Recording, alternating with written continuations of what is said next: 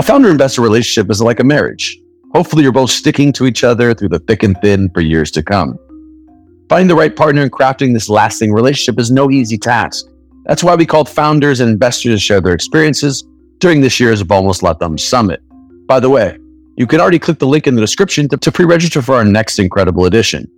In this episode, Cumbuca's founder, Daniel Ruman, and the investors Jonathan Levy from Investo and Mercedes-Benz from Lightspeed Venture Partners talk about how investor relationships changed in the past years, the signs of a good and a bad partner, no matter if you're a founder or an investor, how startups can differentiate themselves from competitors, and how founders can sell the value prop to investors. My name is Brian Reckworth, and this is Lightspeed Podcast. Vamos Latam.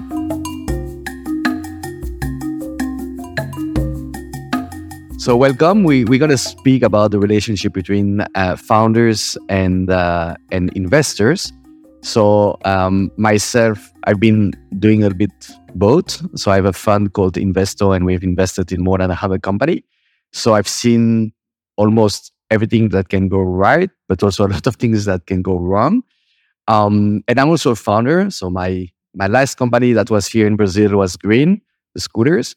And now I just launched a new company called Angstroms. But the idea here is to present our panel. So we have Mercedes from Lightspeed and Danny. And maybe we're going to start with Mercedes to present herself and her fund. Well, great to meet everyone. Thank you so much for coming and attending today. My name is Mercedes-Benz, and I've been at Lightspeed for 4 years now. I co-lead our Latin America investing. And prior to this, I spent the early part of my careers at our central bank in the US, the Federal Reserve, and I also used to work at Goldman Sachs. And then I spent 10 years as an operator, started companies, worked at companies that sold, and I'm excited to be investing in our first company in Brazil. Thank you, everyone, for coming. My name is Daniel. I've been a full-time entrepreneur for the last 5 years, I believe. Dropped out of college, and I've been full-time in this life since. Met Mercedes earlier this year. We're doing some really cool things together. And if you don't know Cumbuca, we're building a really new thing. We're building an asset-light software layer that lives on top of your bank accounts and will enable a new way for you to share expenses, split money, and, talk and manage cash and, your financial life with the people that matter for you. Amazing. So the first thing is understanding the relationship between founders and investors is a little bit like I like when I speak with founders to make the parallel with your personal life. Choosing a partner in life is very similar, and I don't think there are good investor or bad investor. It's all a matter of the good fit, like finding the perfect fit for yourself. Of course, there are some bad actors, in the ecosystem. Usually they don't last for long. But what's important is finding the time. Like I always say to founders, you don't go to a bar and get out married, it takes a bit of time of knowing each other. And I think that in investing, it's pretty much the same. I don't know what you think about that, Mercedes, or what's your take on that? Yeah, I do agree. Investing is like signing up for marriages. I mean, you're on these 10-year journeys that if they go right, they're a little bit shorter if they don't work out, but they're really difficult in terms of the hard conversations that you have to have and if things don't go well. And then just knowing that you're going to be with this person every day, they are somebody that actually is very difficult to get rid of. I think people underappreciate this element, but it's actually hard to get an investor off your board and off your cap table. I actually always say that it's easier to get a divorce in your personal life than actually get rid of an investor in a company. Definitely. No, I certainly think that's the case. And so I'm always thinking a lot, 2021 was really hard because it was shotgun weddings everywhere. It was, I've met you 2 days later, where's the term sheet, get in or get out. And it was so how can we be making decisions this way? This makes no sense. But obviously, it was a different market time. And I think that's one of the things I've most enjoyed about 2023 is the ability to get to know people over longer periods of time. Ours actually wasn't that long, but there are some founders where I can think of 2 in my portfolio where I got to know them over a year and a half, 2 years. before we ever signed. There's always love on the first sight, but what made you know, like, when did you know that Mercedes was the one? Perfect. So when I met Mercedes, I had about 100 investment, like fundraising calls. Up to 100? Yeah, 100. 100? No? We had a few term sheets, but mostly no's. And she was the first person that got it, like she really understood what we're building. I think it was like in the first one, the second chat, she described it in English. Like I'm used to pitching in Portuguese. She described it in English in a way that would be like 10x what I'd be able to do myself. And she was really fast. And from that point on, I think what I valued a lot was the way she directed the process, right? So for example, I'm a nerd. I'm an introvert. I'm not good with like thousands of calls and videos. So I did a whole data room. I did memos. I had numbers. I had thesis. I had spreadsheets. I had everything. She was the first one that actually went through it all. And she asked me like really good questions about it, like smart questions about it, She understood my market. And I think it was like a 1 month period while we got to know ourselves, like each other very intensely. And she was really honest and really fair. I think, like, for example, she was one of the only investors. I think there was only one other investor that, when asked me for references, also gave references about themselves and different things like that. We had one of the things I was mentioning beforehand. We had SVB fail while we were in the process of raising with Mercedes. We still didn't have a term sheet at that point. And, we had an account in SVB. We weren't very much affected, but definitely lots of portfolio companies were. And I remember how she was dealing with all of that. And that earned a lot of respect, because it's really good to see someone like your partner. Like you said, we're going to be doing this for way more than 10 years. I hope you know that. So it's really long marriage.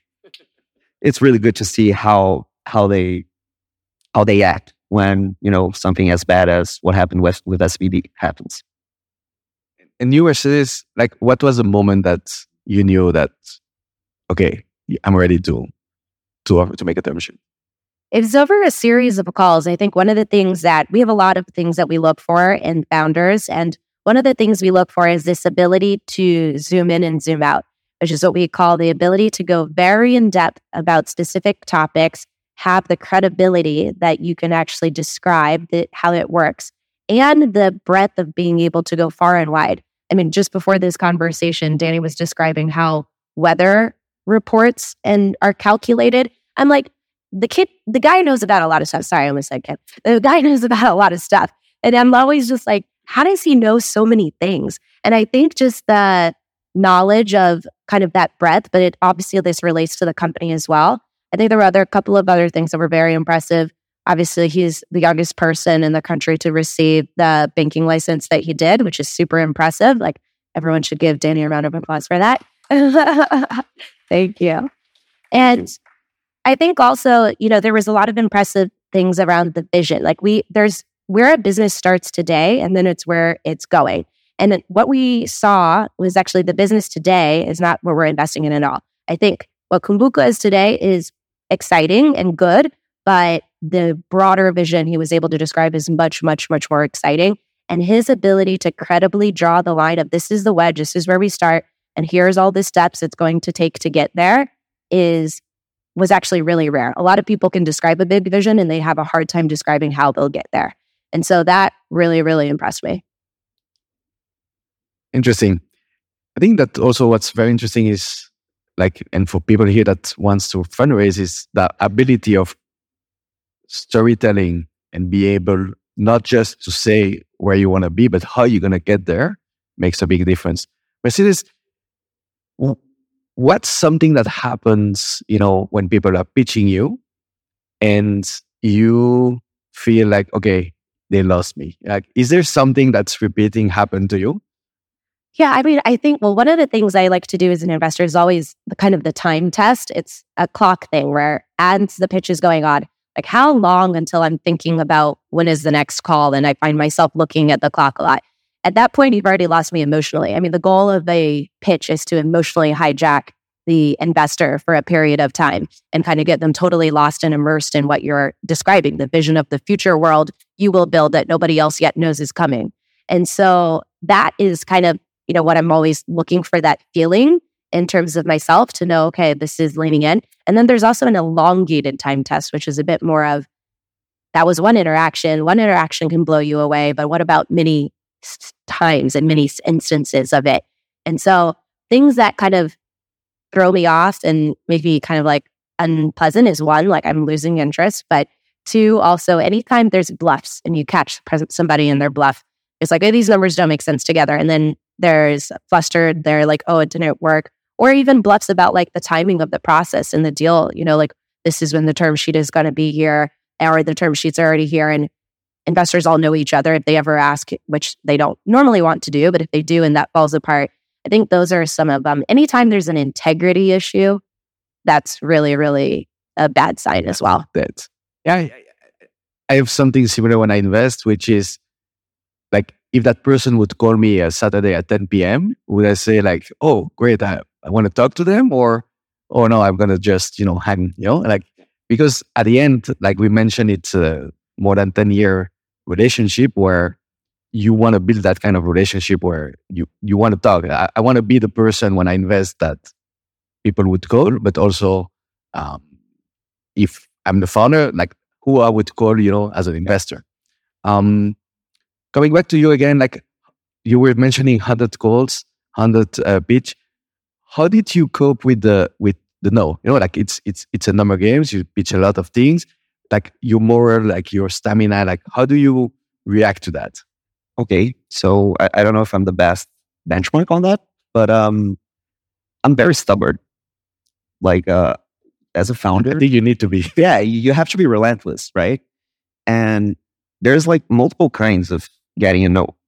And I guess when I was in my process, what got me very frustrated was that most no's were non-constructive. Like I thought that they were saying no because they didn't really understood what I was saying. I had a few ones that were very constructive, and being completely honest, like those were really good. Those were great feedback. They were structured. They had a reason. They had a point. They had an idea. They wanted to keep in touch. Like they looked into the business. But for most of them, like I did 100 calls. It's a lot. Like let's say I had 10 good no's and I had 80 bad no's.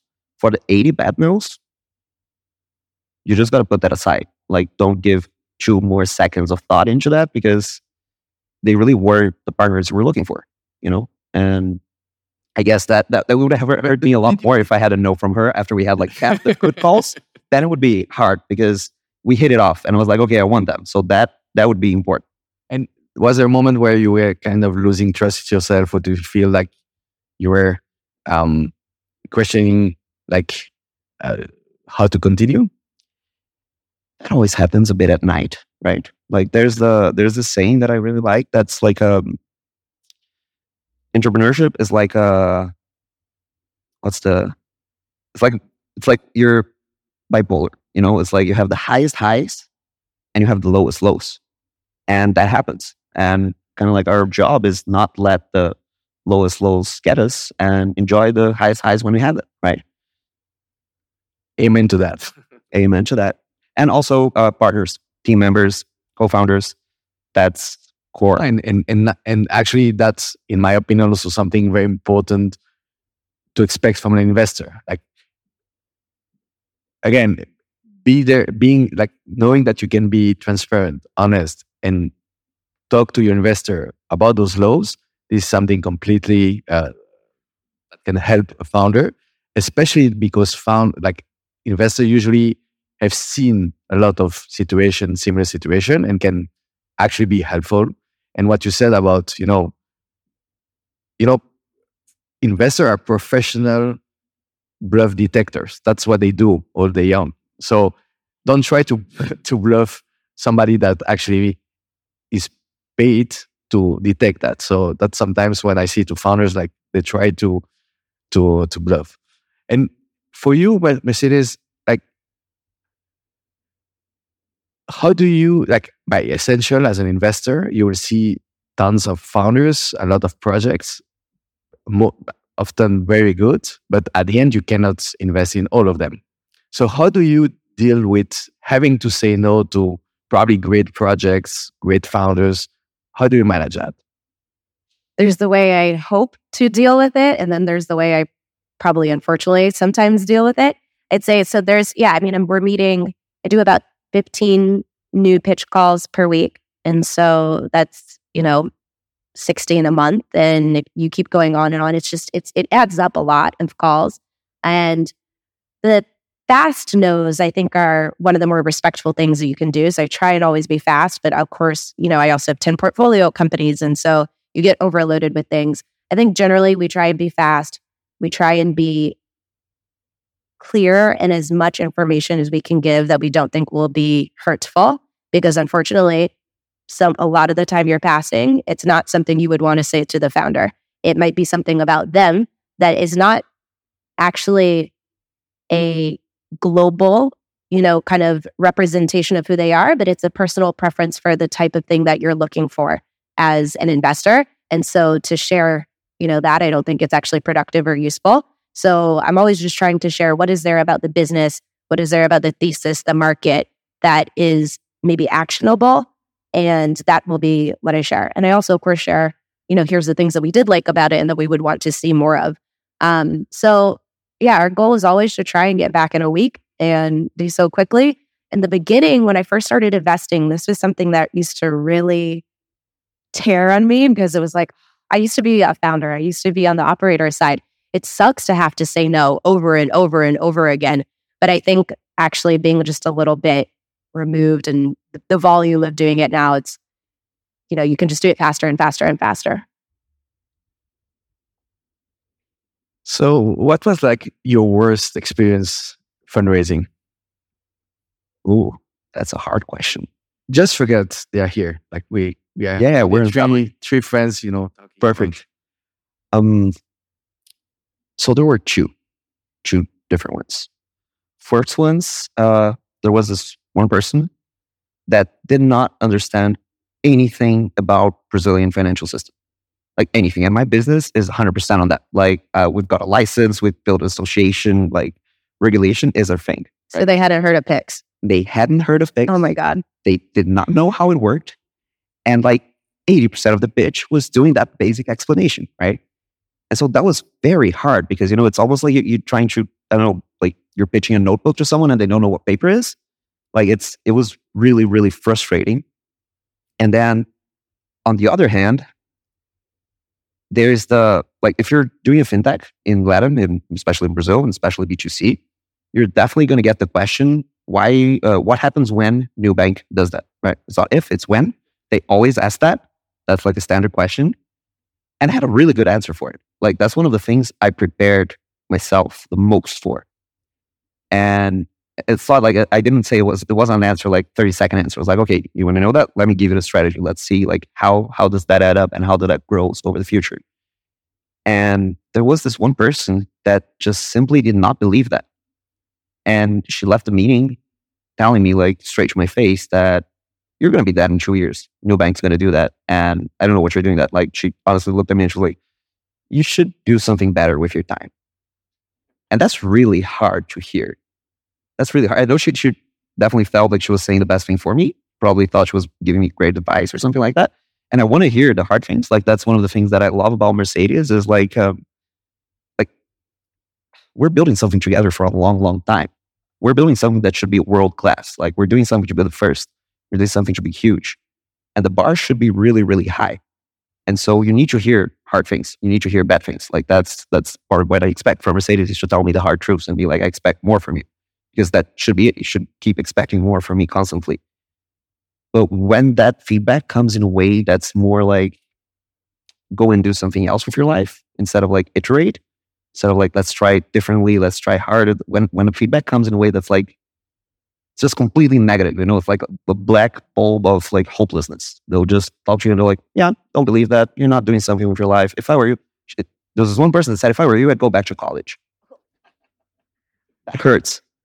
That is so rude. I mean, this is why I said like we don't say things like that typically. At least, I don't know, I can't speak for all of my colleagues, but I think the thing is you actually have to have a great level of trust and care with somebody to deliver any feedback that could be construed as negative or, constructive on the downside of something personally about them. And so given you've only had one interaction, you almost by definition, you don't have a deep relationship. So you are not qualified to be able to give that person feedback that is negative about themselves. It won't land, and the context of it, why did that person say that to you? Like, they probably actually have a very long experience. Definitely.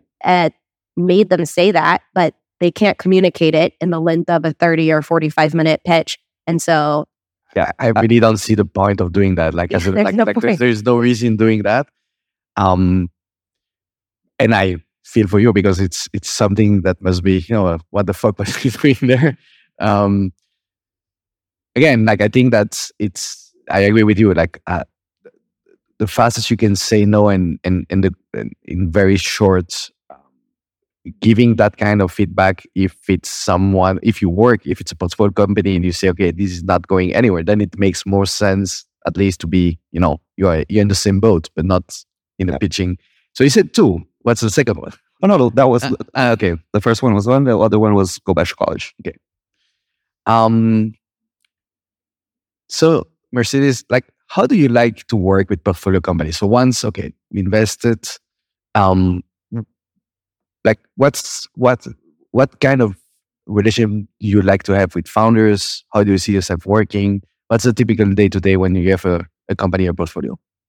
I think one of the core tenets is I'm not their boss. And so some people, it's very confusing to me, but they treat their board like their boss. It's not. We're all equal share. Well, not all equal. Actually, the founder has a lot more shares than we do. So we're partners, and I view my role more so as a coach to guide for the broader kind of parameters of what I understand success to look like, and then hope to point the person towards that. So, for example, some of the early conversations that Daniel and I had were around what the bar should be. That's what he was just saying earlier, in terms of what should the bar be on talent. Because I really, truly believe, like, a very small change in your nose for talent, for really truly understanding what is AAA talent and what you need to do to bring them on board at the seed stage, you compound that over 5 years, and you will have a completely different company than what you would have had without it. And it's a really small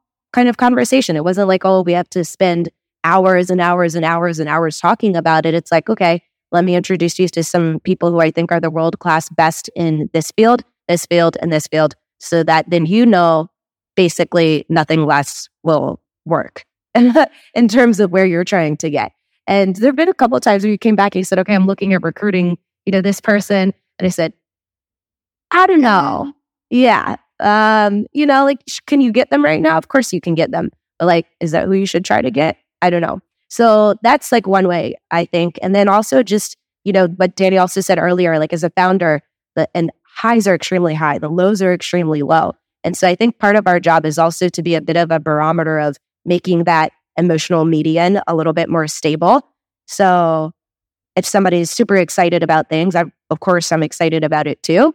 But I'm also going to say, like, okay, so what do we need to do next? Like, let's focus. Play the devil's advocate. Yeah, play the devil's advocate a bit of, like, well, if things are awful and you're crying, like, it's like, okay, well, things are probably not that bad. Like, let's, get back to work.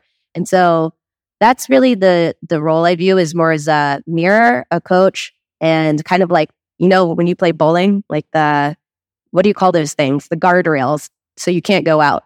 That's bowling for the kids. No? Bowling for kids. Exactly. Well, the startup is a baby. It's a baby organization in search of a business model. And so actually having some kind of boundaries is really helpful for the startup to be able to grow. So let's go back 1 second to the term sheet. So finally, they say yes. Did you negotiate the term sheet? Like, yeah, we negotiated it. And how is it something that you like to negotiate with founders, or? I mean, if they didn't negotiate, I would be like, oh, this is an awful investment. No one's never not negotiated a term sheet I've given them. So I would fully expect that. And then there is a point at which we're negotiating. And I think I said this, I'm like, this is getting annoying. This is where it needs to stop. Yes. And that was the perfect benchmark for, like, okay, that's a really good relationship for us to have. Like, because I negotiated other term sheets, and I never got a message like hers, which was perfect. That's when we stopped, actually. It was good for both of us. Yeah. I agree. Like a founder that do not negotiate, then it's probably not a great founder because he doesn't try it. But also, and that's what I usually say to founders, that don't over negotiate, because that's going to be the relationship you're going to build for the next 10 years. So you don't want to get into like kind of situation where it's going to be something that's going to follow for the rest of the life of the company. A good negotiation is one where no one gets exactly what they want. Both parties are a little annoyed and mad by the end of it, but it's fair. And so I know when I'm reaching that point. And so I just tell the other person that. And then, that's the kind of, at least on my side, like the hard line in the sand. And if it's somebody who respects that and they know they are trying to build a 10-year relationship together, then they're probably going to be at the same place too.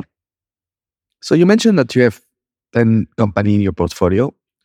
How do you see yourself in the next 5 years? Like, how many companies do you think you can manage in a portfolio?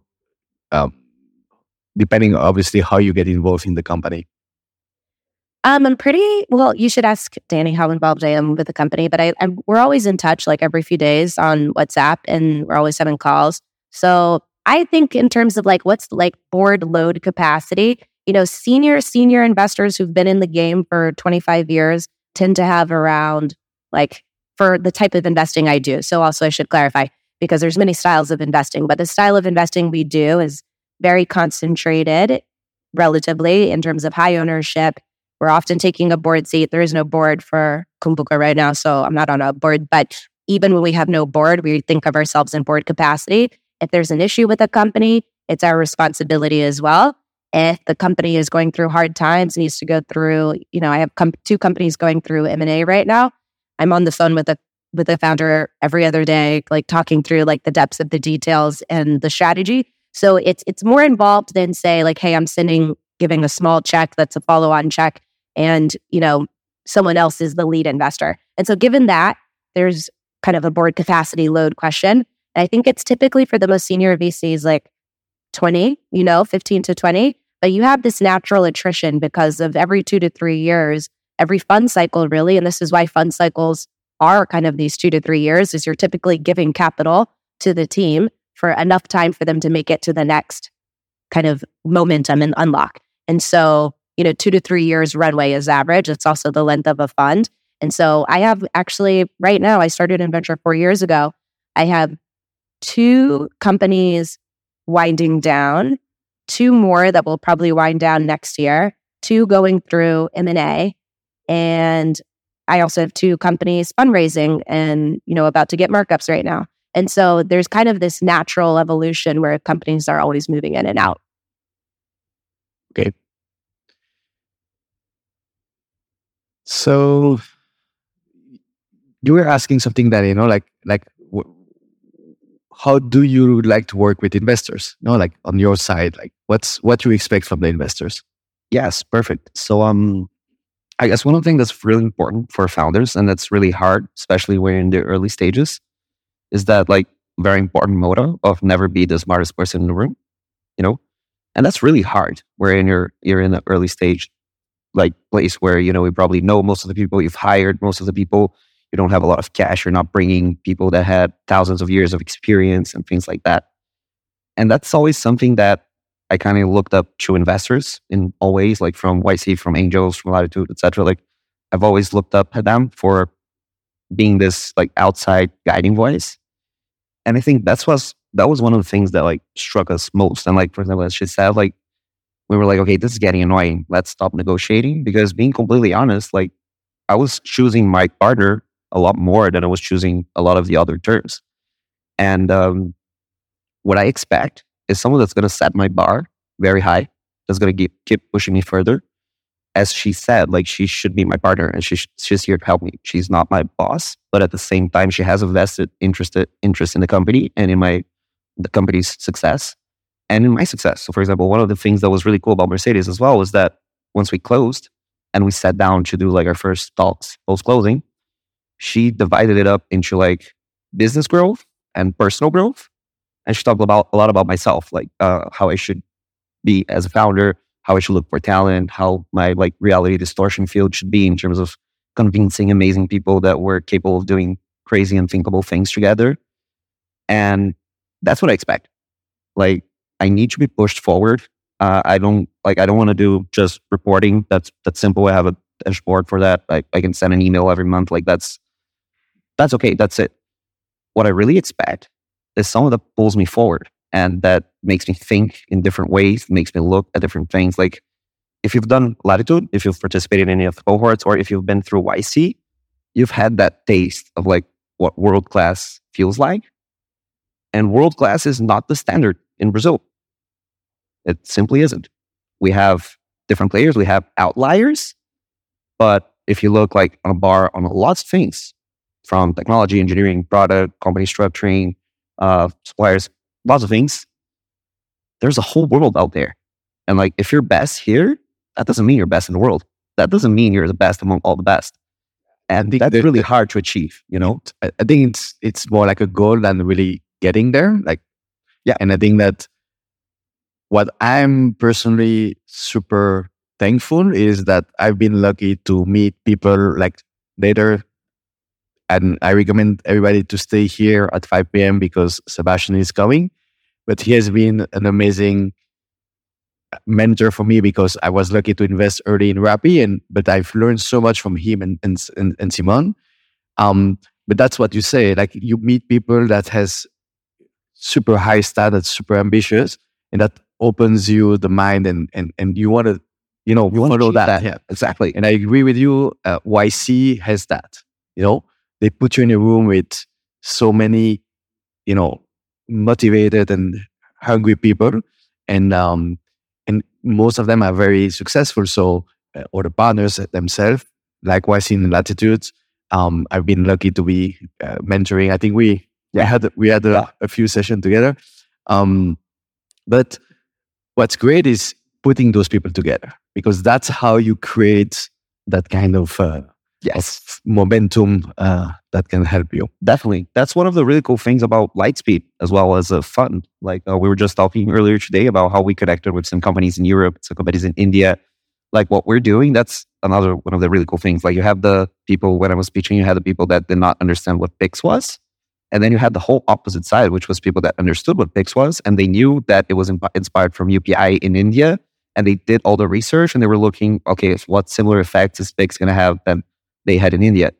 And that's mind-changing. Like that's really, really cool. I'm looking very much forward to like going to India and do a whole benchmarking trip. And like, that's kind of access, that's kind of people, that's not easy to get. That's not like, if you've done YC, you know what I'm talking about. It's that X times, it's not local. It's not only Brazil. It's not only comparing myself against local peers and local benchmarks and things like that. It's like scratch borders, scratch geographies. We're building a business. We're building something that wants to be really, really, really huge and that will be here for a long time.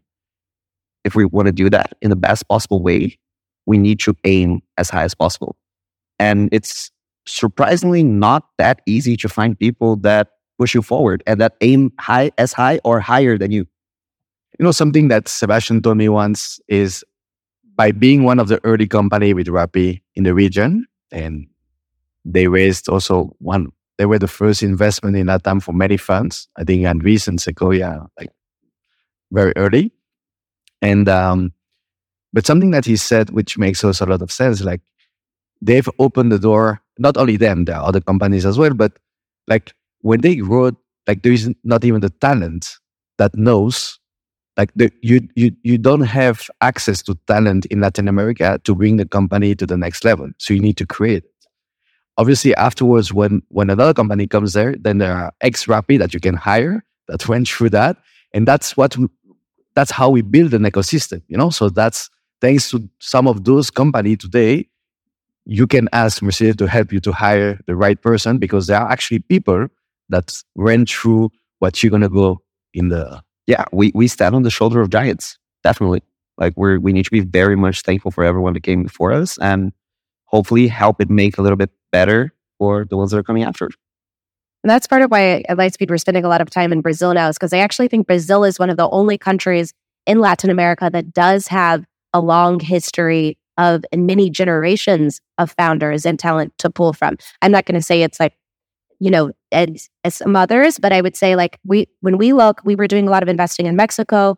Colombia, Argentina. Brazil has by far the most generations of experienced founders, and those mafias are what create talent. Rappi is a great company, and the Rappi Mafia is huge. I've seen a lot of the Rappi Mafia here today and yesterday. And, there's tons of folks going on to start companies, but that's probably one of the first, companies from Colombia that has that. And in Mexico's pretty early, I'm trying to think what I would call the Mexican mafia in terms of we have a lot of company that came out of green also. Okay. Yeah. And so, there's just a lot of depth of talent here. But at the same time, you're right. Like, you need to think about how do you cultivate first more specific roles. For example, one of my companies in Mexico, they spend a lot of time cultivating credit and risk analyst, which is something they don't find a lot of people who've been trained in it to the level that they want locally. But they hire people then just straight out of undergrad, and they pair them with people in other countries to work together. And that's how they've decided to kind of grow the talent base. And so I think it's always the decision, but I think there's a lot of good talent starting to come out of Brazil. And I think also that what happened in 2021 with a lot of cash that came in also in a way created like lack of talent because everybody was hiring. But now, unfortunately, a lot of companies had to fire. So there is more talent today. Some of them will become great founders because usually that's what's happening. You lose your job, so you need to find something. But I think that's in that aspect, the future of Latam is brighter than ever, because we start having the density of people that has gone through different stages. I know now it's a tough moment for Latam. I think it's difficult to raise and the whole market contracted, but the future I think is going to be great. And I think it's probably one of the best moments today, in my opinion, to start a company. Actually, there is no pressure to grow too fast. There is still, like we see here, it's a deal that was closed this year. So there's still VC investing, founder raising. And actually, it's probably the best moment. Like some of the best company has been, started in difficult moments. So I encourage, everyone to start now, not to wait. We only have a few minutes. I don't know if there is someone that has. Maybe we have time for one or two questions. So I don't know if someone wants to ask something. Here's a question. Yeah. Come here. Thanks, Brian. I was a little bit curious about the answer that the question that they made to you about Nubank or the other competitors that we have in Brazil. So what you, Daniel, have responded to the question? How are you looking for the competitors that are strong in Brazil? Yeah. Thank you so much for that question. I swear to God, that was not planned and I do not know him. Appreciate that. It was a good answer. I remember I didn't ask that question, but it came about in a different way. Yeah. So the thing is that even though today Cumbuca has custody of people's monies, of people's cash, actually, that's not what we're building. We got a license from the central bank that's called Payment Initiation. We're the only pure B2C payment initiation company in the country. And what's actually going to happen is that we're not going to have people's money. You're going to connect your bank account, your Cumbuca account to your bank account, and we're going to pull money from that automatically. What does that mean? We're looking at multiplayer money, right? Our product grows by network effects. Multiple people need to use it. And if you're looking, for example, at a couple, you could say, okay, you're going to open a joint account and maybe like the couple can have the same bank. If you have friends, you know that like it's completely impossible for 5 of your friends to actually use the same bank. And so what actually gets to the bottom of it all is that if you're looking at like, especially B2C, prepaid, fintech in Brazil, this is not something that's one, sustainable, that's profitable, etc. And 2, it's really, really hard to grow.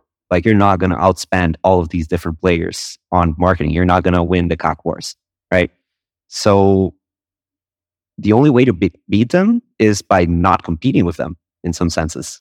And that's what we're doing. We don't want to be your bank. Hopefully by middle to end next year, you'll be able to use Cumbuca with your money sitting in Nubank, in Caixa Econômica, in Banco do Brasil, or in any other cool fintech you want to use it. And yeah, we're positioning ourselves in a whole different layer. We want to live on top of your bank accounts and not be one of them. I mean, everyone here already has a bank account, and I'm pretty sure you're well suited on that end. So that's not my problem to solve.